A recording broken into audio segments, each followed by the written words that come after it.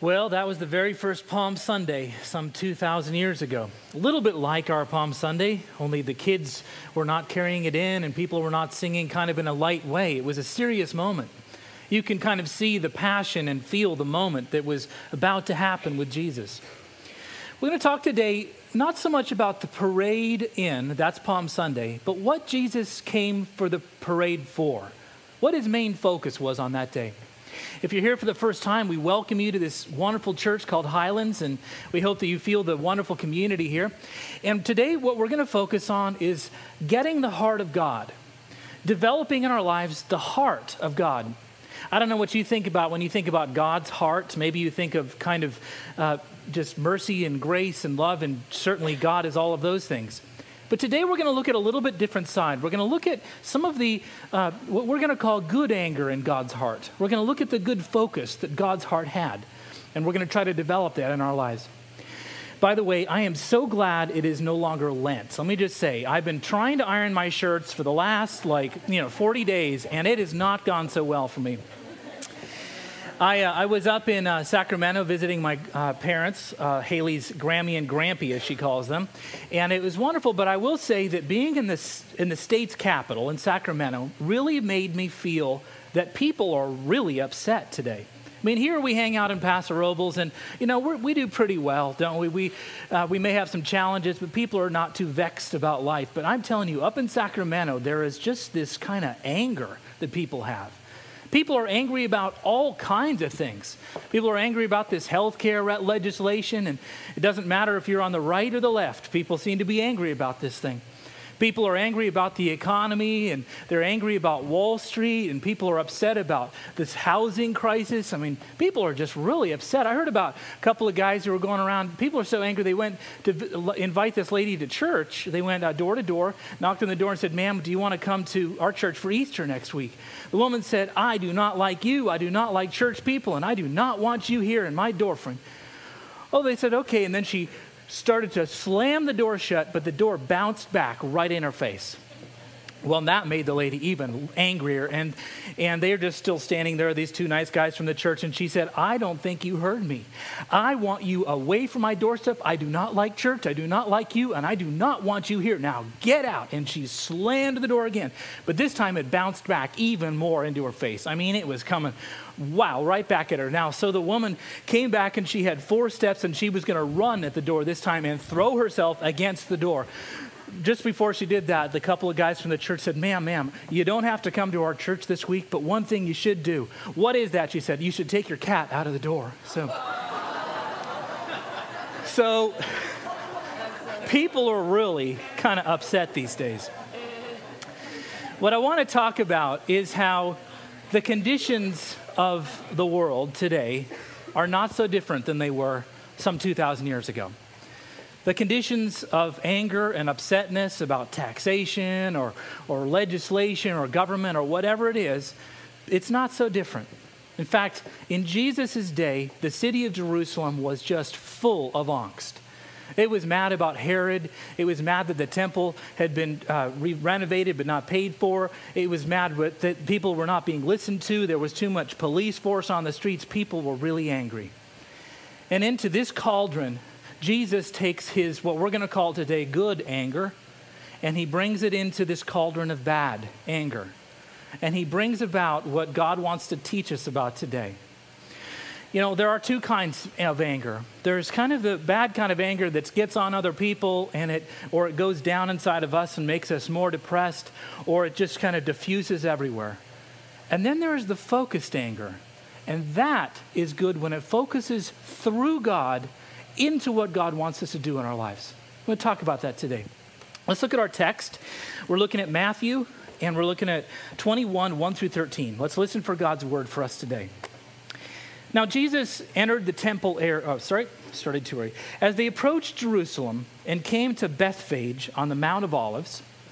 This is a picture of a Mount of Olives that I took just 2 years ago when I was in Israel.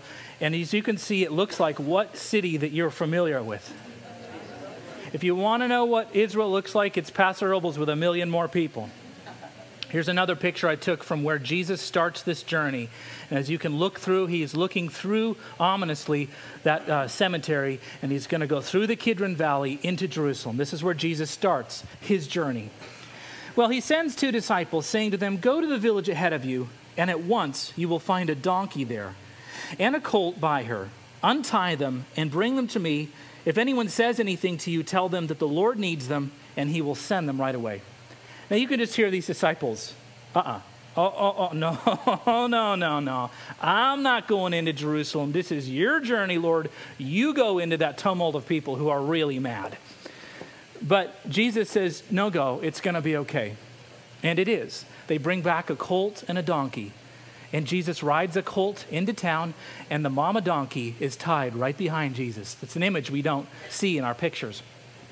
So verse 8, a very large crowd spreads their cloaks on the ground. And while others cut branches like we just had from the trees and spread them on the road, the crowds that went ahead of him and those that followed shouted. Notice the word shouted. They weren't singing. Shouted. And what were they shouting? Hosanna to the Son of David. But they weren't singing Hosanna. You know how we sang it earlier today and it was a Hosanna. And then Caleb sometimes says, no, less pretty, more loud. And then you go, Hosanna. I know, I was saying, I do the same thing. These people weren't doing that. They were singing Hoshi na, Hoshi na, Hoshi na.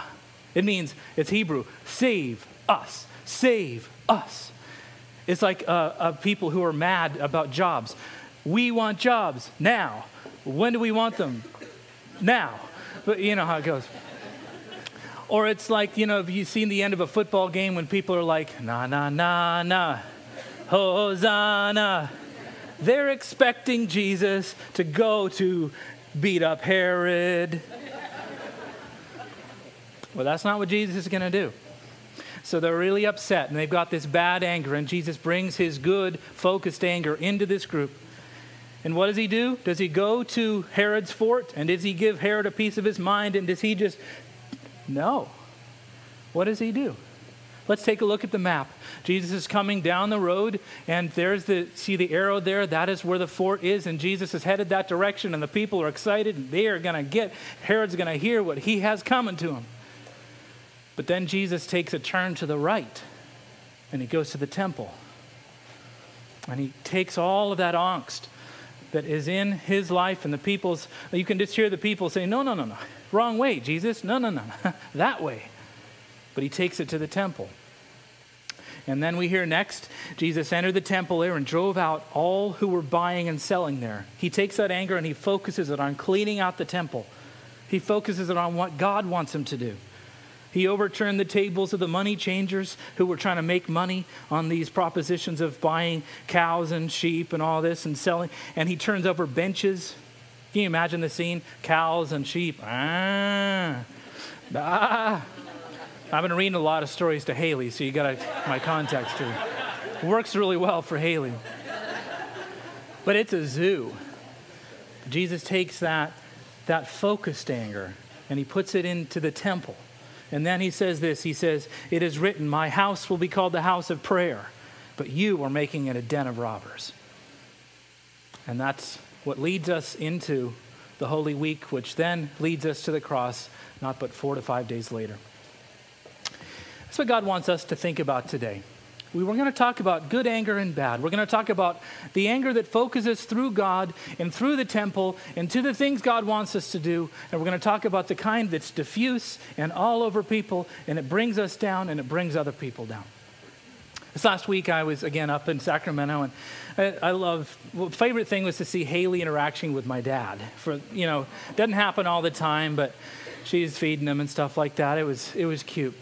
She took him on a walk, or Dad took her on a walk, and it was night. And Haley's been reading that book, Good Night Moon. You know that wonderful book? I love it. She didn't really know there was a real moon until last week, actually.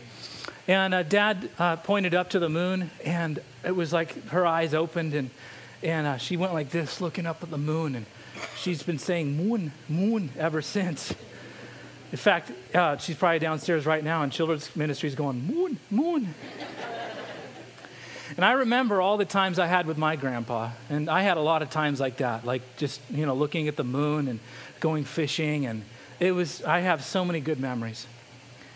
But I'll tell you what, my grandpa also had, I think, what we could call bad anger in his life. He didn't always have it, but it started to set in about the age of 67, 68, 69. And I don't know what he was angry about. And I don't know if you've seen this movie called Up, but it's part of your Easter assignment for this week. It's on Netflix or something. But my grandpa was like Carl Fredrickson, carrying around all this stuff. And I was sort of like Russell behind him. But my grandpa had all this stuff that he was pulling around with him. He was mad about the denominational wars going on in our denomination, and he was mad about, the economy, and he was mad about government, and I don't even know if he could put his finger on what he was angry about. And it wasn't being focused through the temple. It was just getting all over everybody. But worse than that, it was getting into him. And I remember my grandpa, we took him to Shakespeare one night, just play Romeo and Juliet or Hamlet. And I remember a great Hamlet, To Be or Not to Be, and Grandpa just sat there. That wasn't a very good play. I remember we had all kinds of activities, and nothing we could do could kind of lift Grandpa up. Psychologists say that depression, one definition is anger turned inwards. And if that's true, we need to figure out something to do with these emotions other than put them out there or just pack them down inside. And so that's what I want to lift up to you today, just 3 things for you to work on this week and for me to work on. Number 1, give it to God. Just give it to God. I read a fascinating study just the other day from the University of Michigan, and this is a study that interviewed like thousands and thousands of people about their prayer life. Now, this study found that 52% of those who surveyed had forgiven others for something that someone else had done to them. And I say bravo, 52%. But you know what that means? 48% of people have not done that. They're holding on to that stuff. They have not forgiven others, and that stuff is making them angrier and angrier and angrier. 75% of people believe they have been forgiven for God for something they've done. I say amen. But that means that 25% of people are walking around feeling that they have done something that God will not forgive them for, and that's going to make them angrier and angrier and angrier. 43% have asked others to forgive them for past offenses. Fantastic. Hey, do that this next week. If there's something, even if you don't even know if you did something wrong or not, just go for it. I'm sorry. Oh, that's hard, Sometimes it is. But 43%, wonderful. But look, that means 57% have not done that. 63% of people have let themselves off the hook. Amen to that. Maybe that's you. You've let yourself off the hook for something you've been carrying around. But what does that mean? Got to look at my book. I'm a pastor. I can't count. 37%. 37% have not done that. They've not forgiven themselves. We tamp that stuff down and we get angrier and become more and more like Carl Fredrickson. My favorite story about this is Tony Campolo, pastor of just the great evangelistic movement through the country. Tony was a pastor one day in his office, and he got a phone call from a woman. Now, sometimes I'm just going to give you an insight into pastors. We get the phone, and sometimes we can tell by the ring of the phone that it's not going to be a good call. Just telling you. Maybe you know that as a mom, But Tony Campolo picks up the phone. And this woman says, "Hi, this is so-and-so, and I want you to know that you had been praying for my husband who had cancer." Tony knew where this was going. It wasn't that he was healed of it. It went the other way. Tony said, "I am so sorry. We came and prayed for your husband. I'm so sorry he didn't make it." The woman said, "You know what? It's okay. It's okay. Because you know what? My husband was so angry for so much of his life. And especially when he got cancer, he was so angry. He was angry at the doctors. He was angry at God. He was angry at everyone. But those last 2 weeks that you came and prayed for him, he let that go. He gave it to God. And those are the best 2 weeks we've ever had in our marriage. We sang and we danced and we cooked and we gardened and we just did everything for 2 weeks. You give that stuff to God and God will just miraculously take it away. Second thing I want you to do with it is to channel it. To channel it not kind of onto other people. Don't channel it into yourself. Channel it through the temple. Channel it through God himself. True story. Baltimore, Maryland, not a pretty place these days. Not just Capitol Hill. It's like all the crime and traffic around it. You think we've got problems here. But just the other day, true story, Baltimore Times talked about a woman who was like weaving through traffic and like eating her breakfast and listening to the radio and talking on her phone and doing her nails at the same time. So she's weaving through traffic and this guy who's kind of like the cop of the community, but he's not really. He's got to like keep everybody else on track. He is so mad with this lady who's just weaving through traffic, and he's going to take it on himself to go give her a what for. So he takes his anger not through the temple. He takes us up to Herod's house. He goes up to the stoplight where she's there. She stops. He knocks on her window. He is going to tell her what's going on. She does not open her door. He keeps doing this through the window. Finally, she gets out of her car. True story. She gives the guy a hug, says, "Seems like you're having a bad day." She lays a big kiss on him. And she gets back in the car and she drives away. Now, something about that helped him channel that anger in a different way. I don't know what it'll take for you to channel your anger. By the way, I know some of you are struggling with this idea of good and bad anger. Some of you are saying there's only bad anger. There's not good. It's like you got to be happy or you got to be angry. Get rid of the anger and be happy. But that's not a healthy life. There's such a thing as good. Look, there's no way to look around it. Jesus was angry in the temple, right? He wasn't going through the temple saying, "I feel pretty, oh so pretty." But it was good because he was focusing it through what God wanted him to do. Favorite example of this is the Irish Revolution. 1916, Ireland. And there were all kinds of bombs and just wars going on, like all wars, just an awful time. And these were hot-headed Irish people, and I could say that because, it's my people. And they were doing all kinds of negative things, but one man decided not to use and diffuse his anger in negative ways. His name was William Butler Yeats. And he wrote poetry. And during that awful time where people were so angry, he focused his anger through poetry. And he wrote the most beautiful poems of the history of the world. My favorite one is this one. It's the Lake Isle of Innisfree. "I will arise and go now, and go to Innisfree, and a small cabin build there of clay and wattles made. 9 bean rows will I have there, a hive for the honeybee, and live alone in the bee-loud glade. I will arise and go now, for peace comes dropping slow, dropping from the vales of the morning to where the cricket sings. There midnight's all a glimmer, and noon a purple glow, and evening full of the linnet's wings." Whew, that's pretty good stuff. So channel some of your emotions. The last thing I want you to remember is to just remember the cross. Remember Jesus, who channeled all of his frustration into the cross. You do the same. I can't tell you more strongly enough, come this Wednesday to Maundy Wednesday. It is a service that you will not forget. It'll change your life. But if you can't make it, let me tell you what will happen that night. We'll recognize this last dinner of Jesus. And we'll talk about how Jesus took bread and he broke it and he gave thanks. And he handed it to 12 disciples. One of them had turned him in, Judas. Jesus could have put all of his negative anger into Judas. But that would have been bad anger. He focused it onto the cross.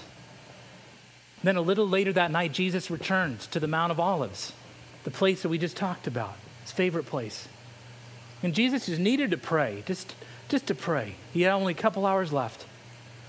So he said to his 12 disciples, all right, guys, you stay here, and would you do one last thing for me? Would you just pray with me? Just pray with me.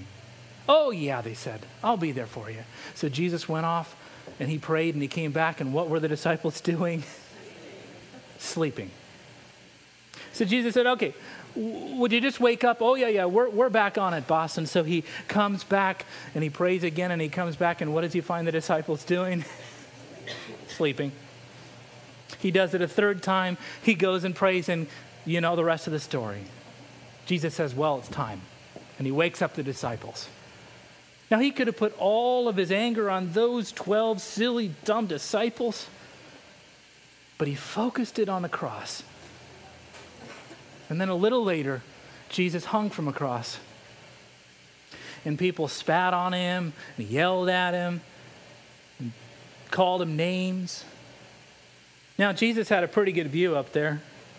He could have just let him have it. But he focused it upwards. He said, Father, forgive them, for they don't know what they're doing. And then just a few moments later, Jesus looked upwards and he said, it is finished. Into your hands I commit my spirit. He focused it there. I don't know what's going on for you right now, but I just encourage you to give it to God, channel it through the temple, and remember the cross. Let's pray. Dear Father, thank you that you are the living example of what to do with all the stuff we carry around. Thank you so much for this wonderful church, and I ask that you would help us to be the models in this community of how to process all of the tangled emotions that we face every day. Lord, I pray that you would most of all help us on this Palm Sunday to remember the cross. In Jesus' name we pray. Amen.